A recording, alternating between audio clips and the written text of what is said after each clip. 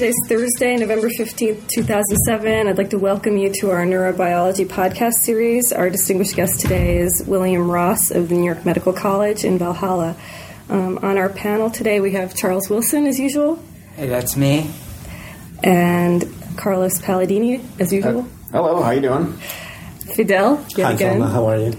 And myself, I'm Salma Karashi. For more content on our guest and each of our panelists, please visit our website at snurp.utsa.edu. So welcome, everybody, especially you, Bill. So not to make you seem like an old-timer, but you're halfway into your fourth decade now of visualizing activity-dependent changes in neurons from... 4 decades. Well, he's halfway into his fourth decade. From your vantage point as a pioneer in the field and a physicist by training, what were the big research questions you began with, and how have they changed? Wow, that's a nice challenge. Well, I came into neuroscience and neurophysiology when there was still a large concentration on people working on squid axons and channels that might explain action potentials in single axons. And it somehow seemed to me, even then, as an outsider, that knowing something about what neurons looked like, and of course people knew something about the shape of neurons even back then, that if you had a view of the cell as sort of a single point or a single axon, that you must be missing something. And so I was very attracted by the possibility that there might be a technique that would let you look at more than one location at the same time in a cell, or possibly, even though it wasn't my interest at that time, more than one cell at the same time. And even then I had that perspective. And it attracted me that imaging was the most straightforward way of getting multi-site recordings of one kind or another about what happened in either networks or individual cells. And when I first came into it, not knowing very much about it, there was no calcium imaging at that time. There were, in fact, very few fluorescent dyes of any time. And the only people who were beginning to do imaging were people from Larry Cohen's lab who had just discovered that there were voltage-sensitive dyes. And so I got attracted to that. I met him in Woods Hole, and I asked if I could join his lab. And then that first step, led to many other steps, which I could go on in more detail. But I had that perspective that it would be useful for neuroscience to look at more complex things than you could with a single site technique. So voltage-sensitive dyes are still, in some sense, the holy grail, because we would like to be able to use them the way we use calcium imaging to look at voltage in all parts of the cell at once. But they've never really quite given us that, because we can't seem to get the voltage-sensitive dye into just one neuron at a time. So what was your experience with voltage-sensitive dyes? You started out with looking at neurons that were more dispersed or something like that to get around the problem? Well, everybody has their own individual stories, and then there's sort of the big story, and then there's this story that's under the table. And I like this second. For me, the story under the table was that I really didn't have a lot of patience, and I wasn't really that good with my hands. And coming from physics, where I never had to really deal with tissue, sort of dealing with tissue was sort of the pons asinorum for me, the sort of bridge that was difficult to cross, but which I had to learn to do before I could become a neuroscientist. So I wanted to learn to do it in sort of an easier way. And voltage-sensitive dyes were really difficult. But I used them, but around the time when I was still in Larry Cohen's lab, the first calcium indicators came into the marketplace, and this is before Fiora, before Roger Chen.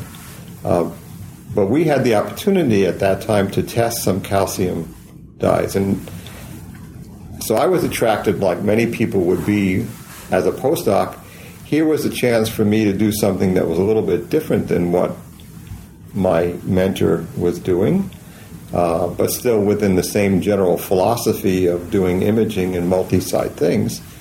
And also, it seemed to me it would be easier to do because there were so many problems with voltage-sensitive dyes. Very small signals, photodynamic damage, untested toxicity, and, as you alluded to, which this was a problem that didn't even occur until some decades later, that if you tried to put it inside a single cell so you could record from a single cell at one time and have it spread out within the dendrites, that these dyes took such a long time to diffuse in the cell, mostly because they were lipophilic and didn't just diffuse in the cytoplasm like calcium sensors.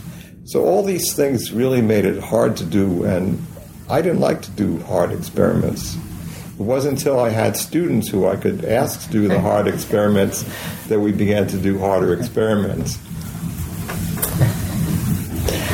So I guess that's sort of a related question. How much do you feel that the research questions have driven the development of the technical strategies as opposed to the other way around? Like, for example, before the calcium indicators came around, were people talking about looking at calcium?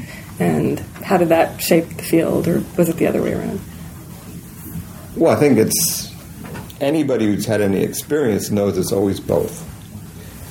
Questions drive the techniques, techniques drive the questions. But you can certainly point to many examples of both. In the imaging field, or which even by giving it that name implies that it's a technique-driven thing rather than a question-driven thing, people have sort of known, sometimes specifically and somewhat less specifically, the idea that you alluded to, Charlie, that if you could, when you talked about the Holy Grail, that somehow if you could record from many things at the same time, that this would tell you something new. Okay, so this was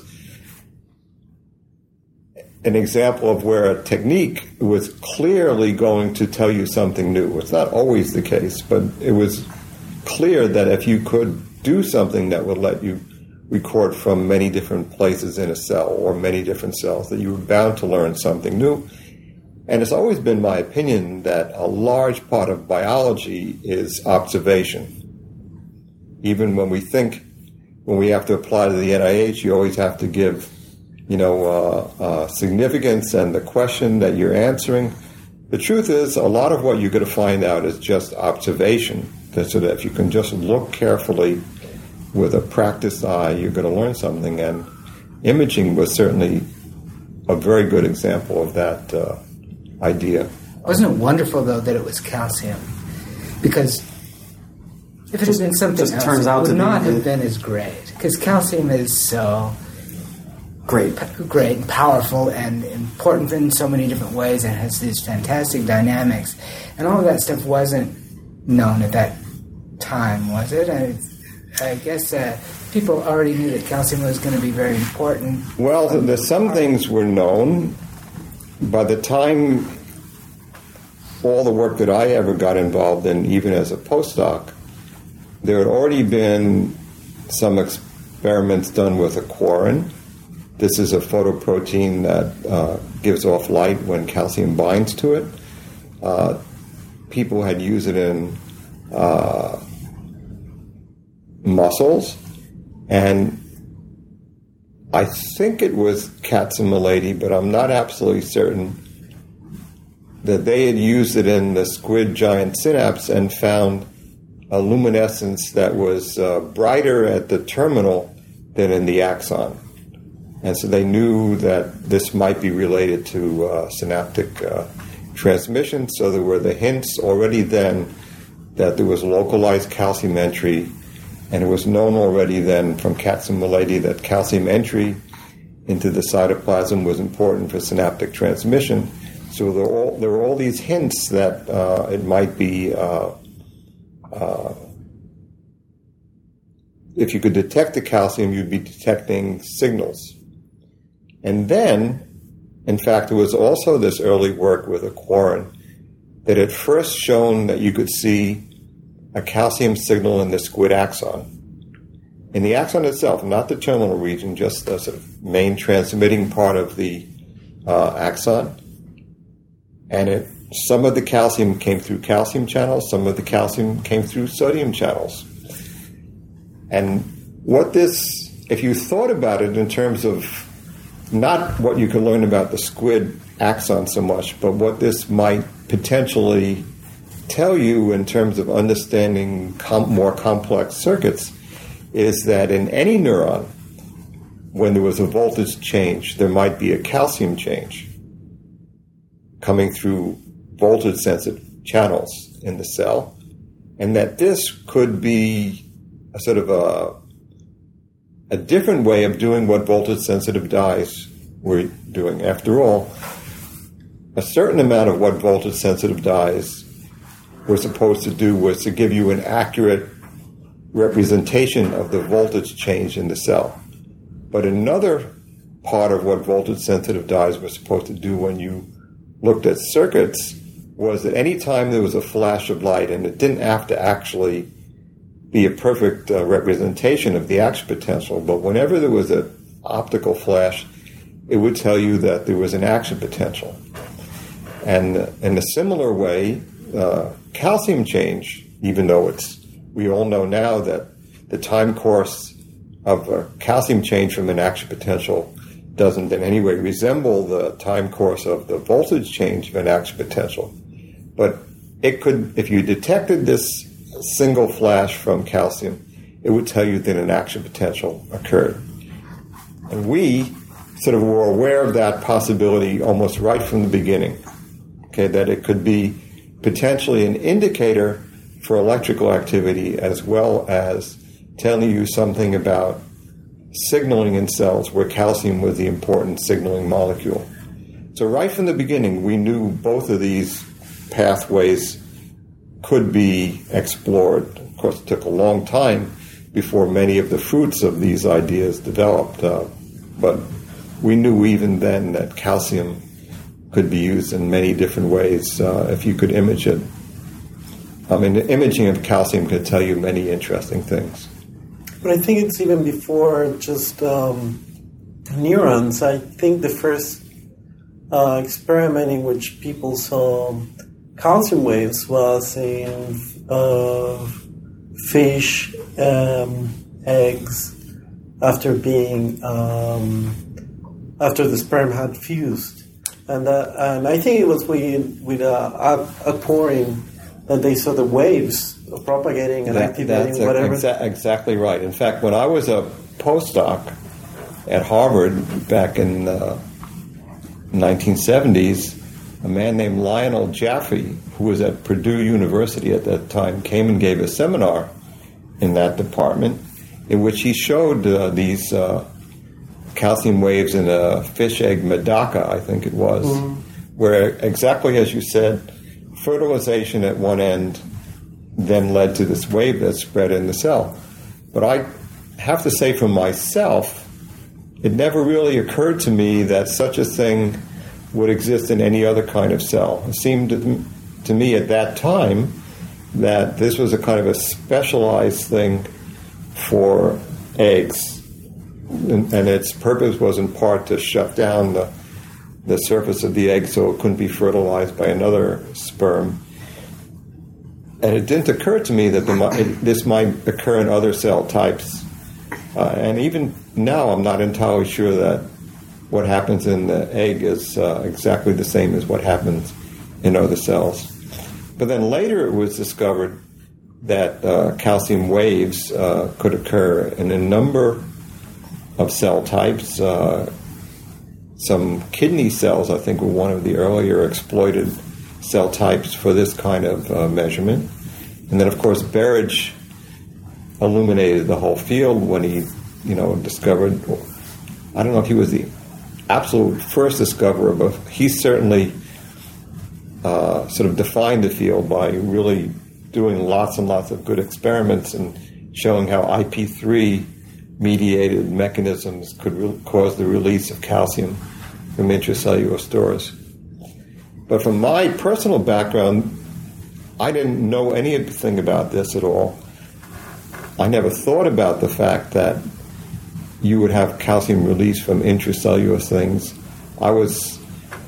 My background and perspective had led me to think of things from a neuronal point of view, which meant that electrical activity was key, so that you had either calcium entry into the cell as a function, as a sort of a indirect effect of opening voltage-sensitive channels, or as a carrying out a specific function like synaptic transmission, or in cardiac cells to drive the action potential for that, and that there might be something that occurred in an intracellular compartment that had no electrical correlate was totally something I never thought about until we actually found it ourselves in pyramidal neurons.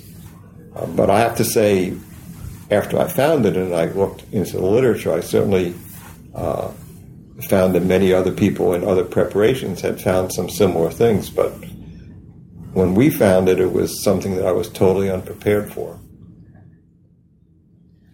So one of the interesting things about calcium as a signal in the cell is its slow dynamics compared to action potentials. So in a way, if we're interested in calcium signals as just a way of telling when action potentials happen, they're imperfect because they last so much longer than action potentials do.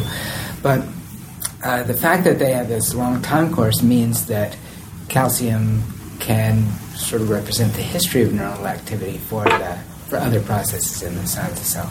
And many people have been excited about that, and there's been a sort of notion that calcium concentration encodes firing rate in the sense that it provides a variable that the cell can monitor if it wants to. That's exactly right. But this particular idea, which I think is true to some extent, has been a little bit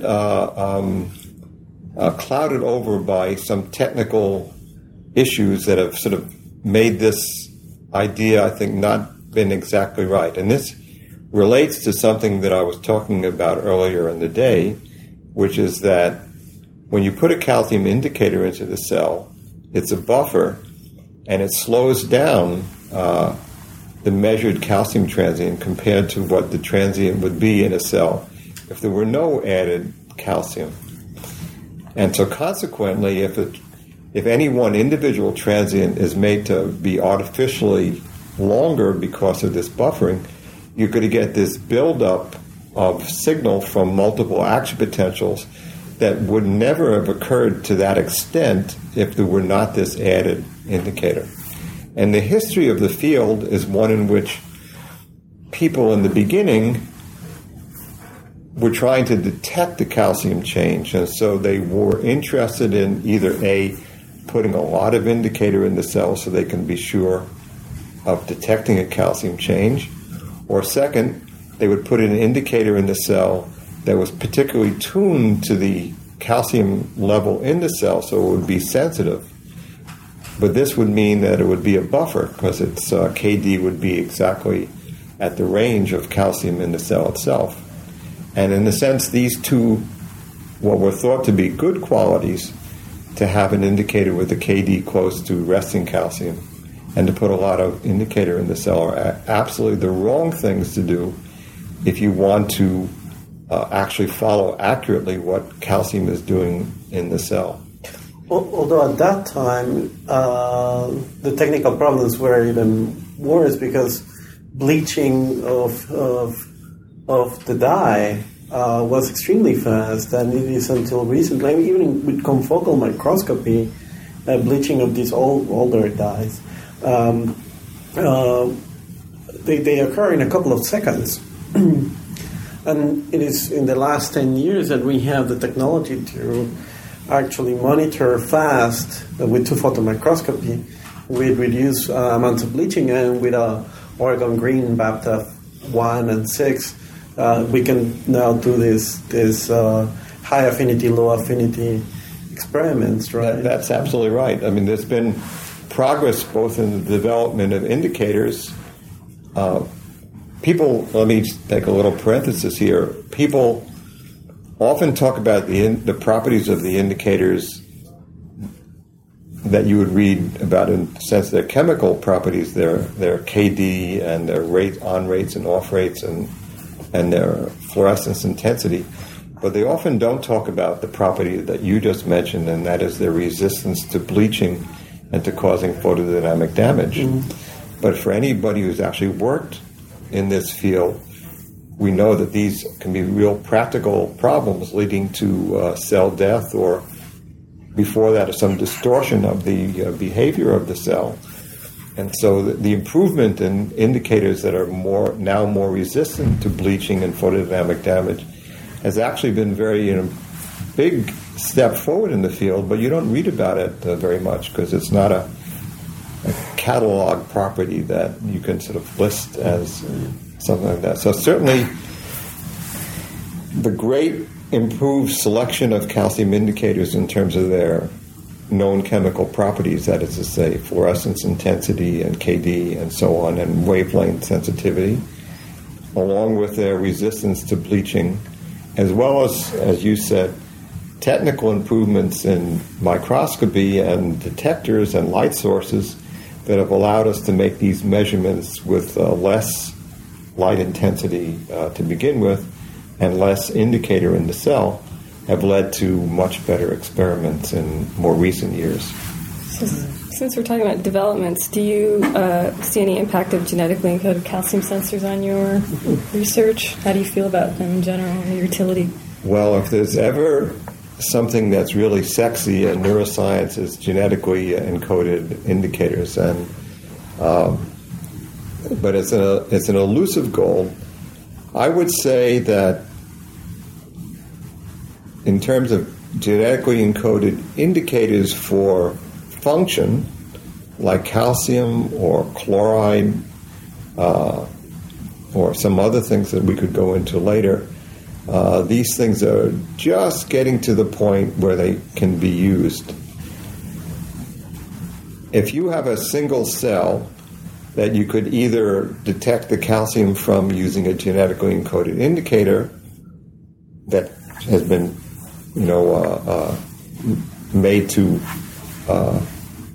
appear in a certain cell type, or if you had an equivalent cell in a non-genetically modified preparation where you inject a calcium indicator into the cell, there's no question that you'll get much better signals from the small molecule calcium indicator than you will from the genetically encoded indicator.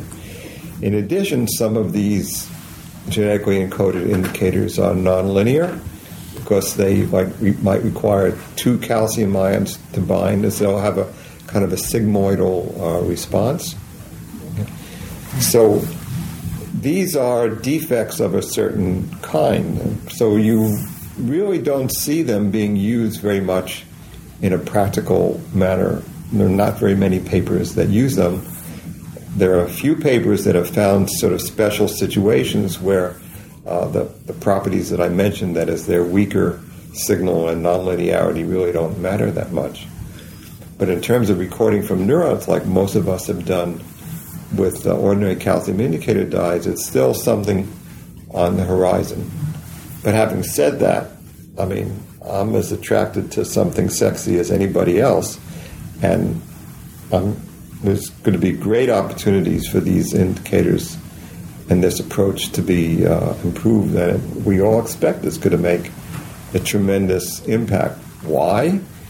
For several reasons. First, you can load them into many cells. Second, with the right promoters, you can put them into only certain subsets of cells. And third, with the right promoter, you can have them only appear at certain times in development. These are sort of very obvious statements, but there's no question that the ability to do that will have a big impact on interpreting the experiments. But I want to say something about we started talking about calcium, and it's historically right that it was good to look at calcium because it's so important, and it is kind of at the beginning of every almost all biochemical reactions that we look at. But at the same time, there are all the other hundreds of molecules, right, that exist in the brain, in neurons, that are downstream or in parallel to calcium. And in terms of what you were talking about just a few minutes before, that calcium is looked at as an integrator, and that's just inching away from our ideas that neurons are just cylinders, hollow cylinders. And now that we discovered calcium, well, we believe that it gets integrated, and that's it. It's just an integrator of the electrical signal.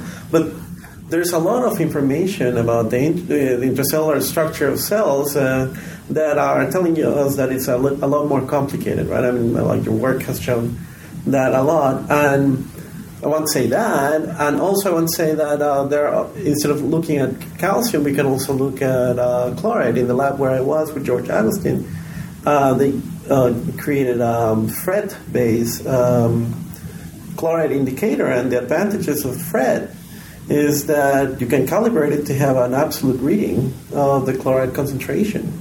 And they were able to encode it to create a transgenic animal on that. And of course, they are facing the problems that you're talking about. But I guess we also have to be, for our listeners, we have to start thinking about all the other molecules are not calcium. Absolutely. So certainly chloride as an ion of interest, especially in inhibitory circuits. Be interested to know that, since chloride goes through GABA receptors.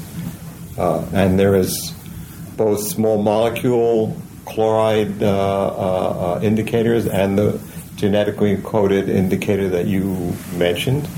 There are some potassium indicators. And of course, it would be great to have a cyclic AMP indicator or an IP3 indicator. Yes, so now if I can step back. So, and as you know, we also have some interest in measuring sodium ions in cells. So these, I would say, the sodium, calcium, potassium, chloride are in the class of molecules that the neurobiologist is sort of more familiar with dealing, because these have already been known to the electrophysiologist. And so the fact that we now have optical methods to detect these and deal with these is really a lot of progress. But as you said, Charlie, the ability to detect a cyclic AMP would be great, and there is.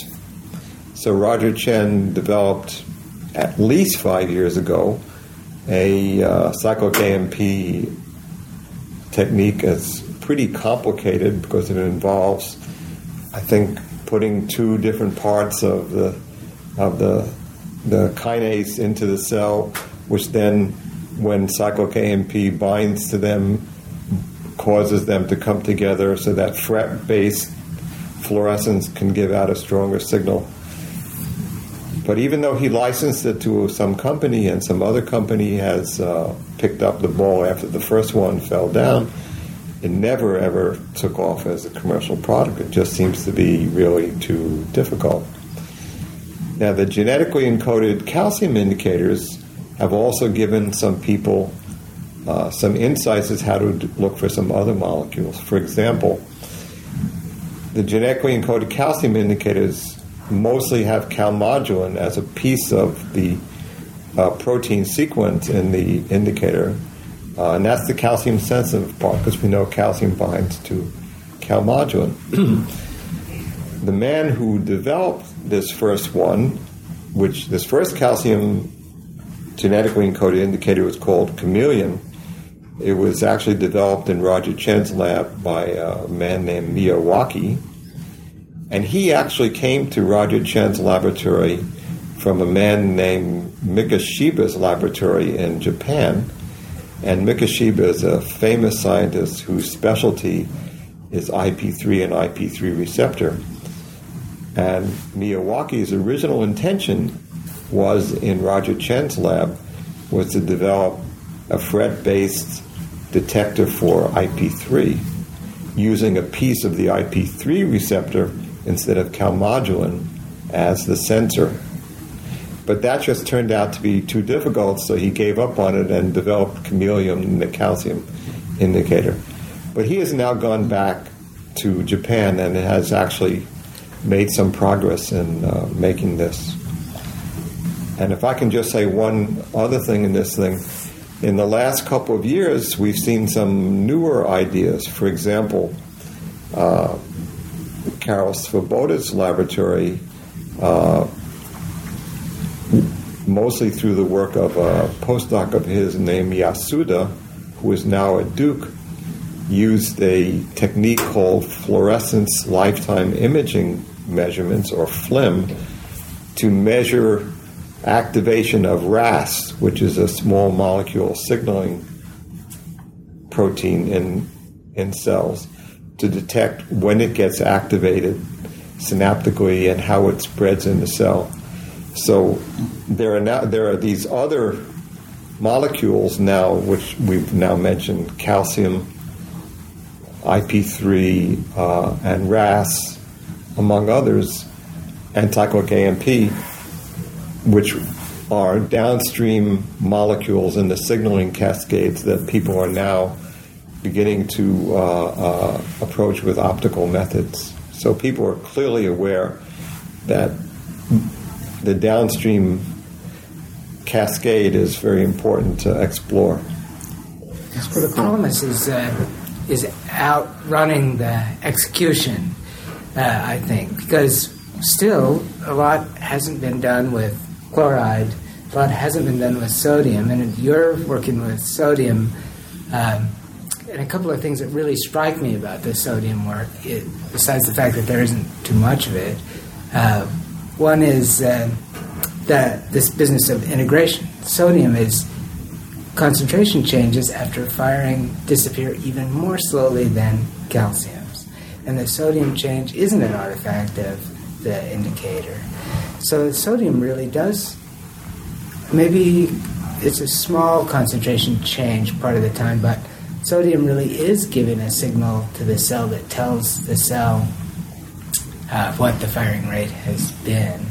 And we haven't seen what that's used for in cells, but we just barely have found out that it's even really there. That's right. That's, I think, an example of where the technique, being able to measure sodium, might lead to experiments that would possibly answer some questions that's sort of obvious once you have the technique to measure it. For example, exactly as you said, is there actually a readout of sodium concentration in the cell?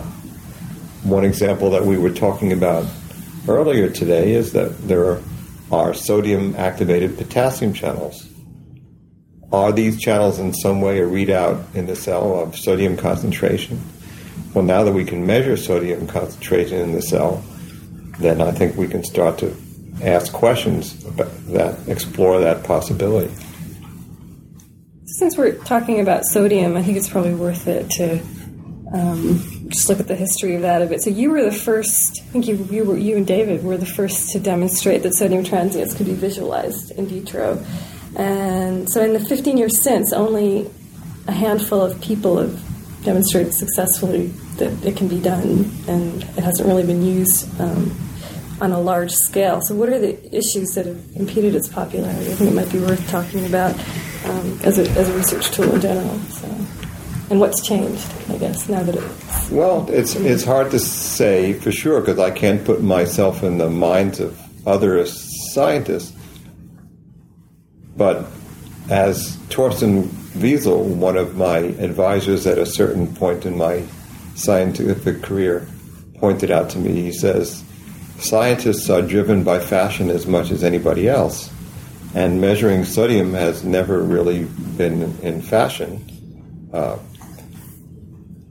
My own speculation, and it's purely speculation, is that this is for two reasons. One is that it is harder to do to make measurements of sodium concentrations in cells, given the current level of indicators that are available. Of course, this is a bit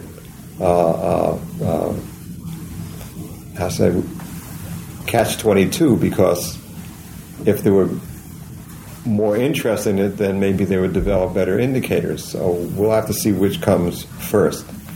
But the second possible reason is that, unlike calcium, which exactly as you said earlier, Fidel, that we know that calcium is an important signaling molecule, so people had a motivation for looking at calcium concentration changes in cells, whereas I think most neuroscientists would have the prejudice that sodium concentration changes are just sort of an accidental consequence of the fact that cells fire action potentials, and that there's not really much you can learn from measuring them. Again, this is a prejudice, and again, I can't be sure that that's what other people think.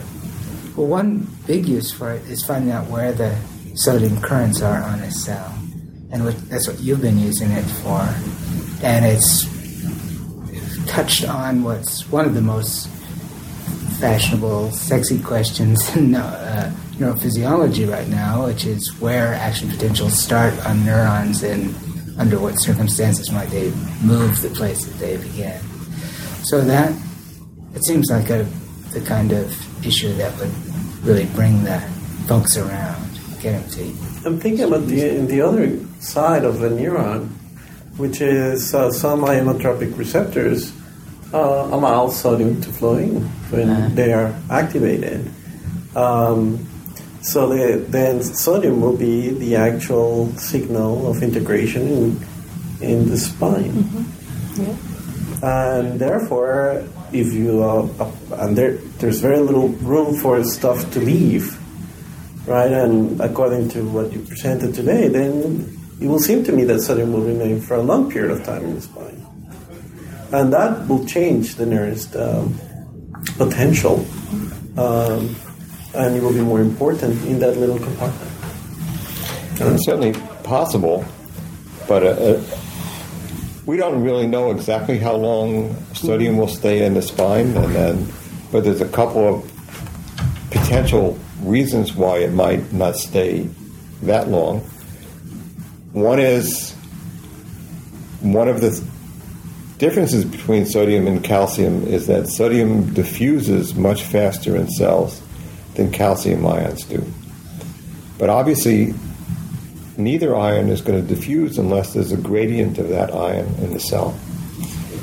But if you synaptically activate a cell and you have sodium ion entering through ionotropic receptors on spines, then you've immediately created a tremendous concentration gradient between the spine and the dendritic shaft. And so, assuming the neck head is not too constricting, you can have rapid removal of sodium from the spine head that way. Secondly, a spine being such a small compartment is going to have a very large surface to volume ratio. And so if there are any sodium pumps in the spine head, you might remove sodium rapidly that way. These are still unknowns. It seems analogous to the initial segment and entry of sodium into the initial segment and being almost like sucked out of the initial segment by the size of the soma itself. Would that not be the case? Yes, I think that's an appropriate analogy. Certainly on a different spatial scale. Yeah. But it's the same thing. You have a small compartment emptying into a big compartment, so you have a very large concentration gradient. Yeah, that happens for very fast transient things, but if synaptic activity were to stay for a little while, then it could reach steady state pretty quickly because of the rapid diffusion. Exactly.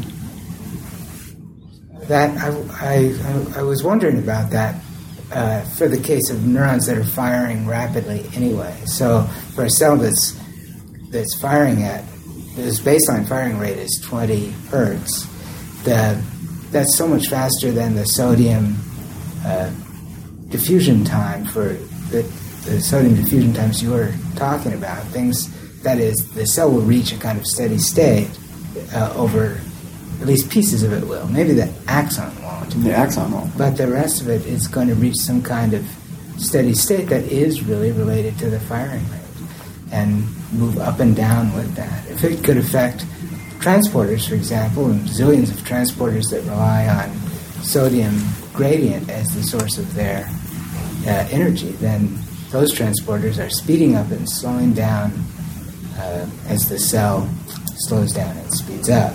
That is reverse. So I thought about that in the case of, say, unmyelinated axons. I mean, I know you said that they weren't as important as myelinated axons, but in a certain context. A certain context. Well, I study a certain type of unmyelinated axon, so I seem to think they're a little bit important. But more so in that sense, when sodium is kind of building up in an unmyelinated axon, then it will have this effect on the firing rate directly.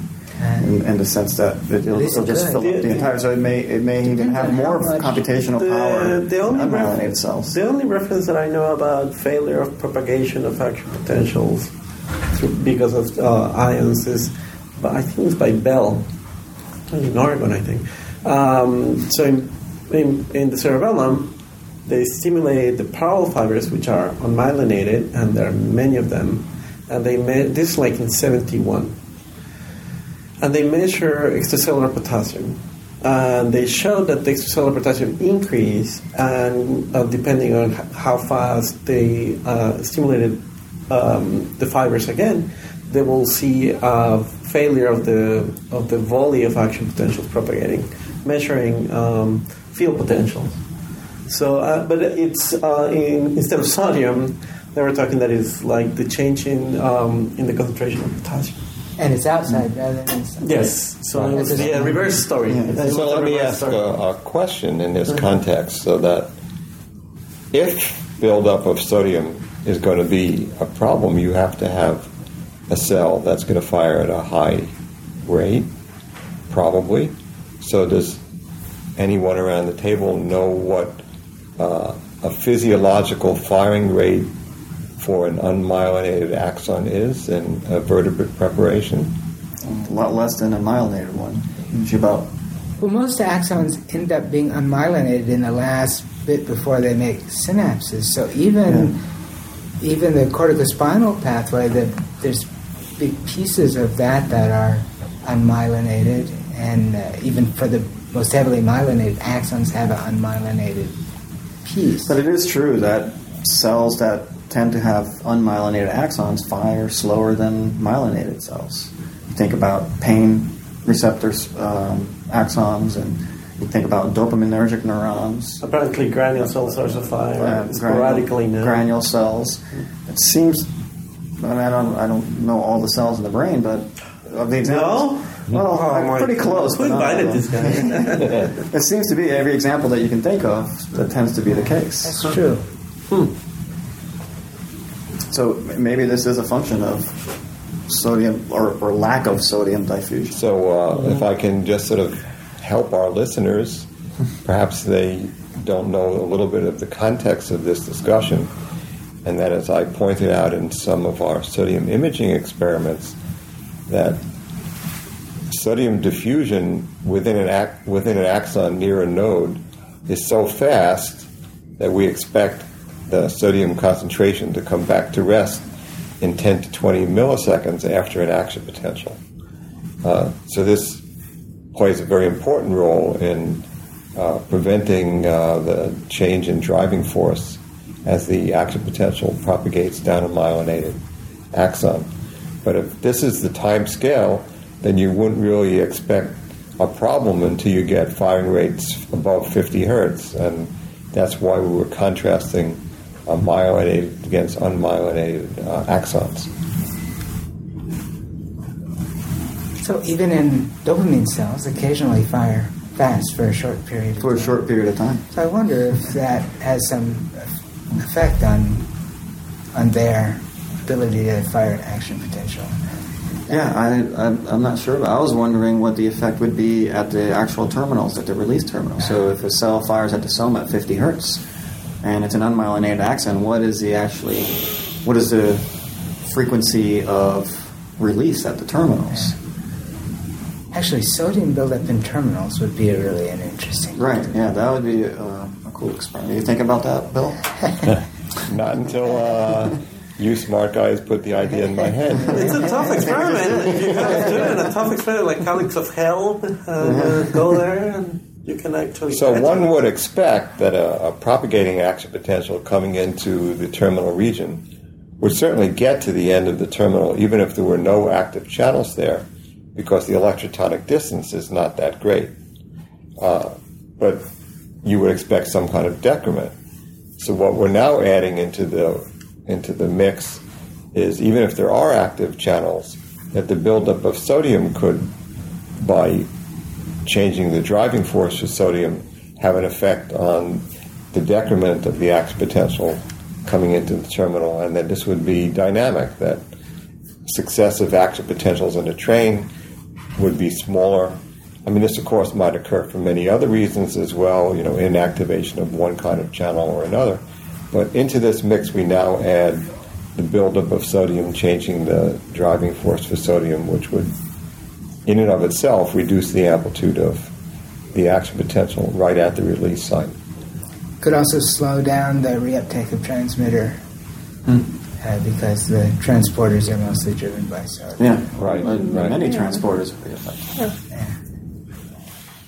So, And how much do you think that change of the driving force will actually taint someone's interpretation of whether an action potential fails or not is due to sodium channel inactivation, which would be thought of as a separate mechanism? If you have a buildup of sodium and therefore the Nernst potential is changed, and I would assume that the action potential shape will be different, and the slope of the rising phase of an action potential will be slower. It's going to look like a change in sodium availability. It's going to look like a change in sodium availability, and it's going to look like sodium channel inactivation. Yeah, I think everything you said is true. Whether it actually leads to failure or not is probably something you need probably a pretty big buildup of sodium before that occurs. But you'll certainly see qualitative changes, even with smaller changes in sodium concentration. seems like a job for the modelers in the group. Caged sodium. Caged sodium. Oh, gosh. So I think I wanted to switch gears a little bit.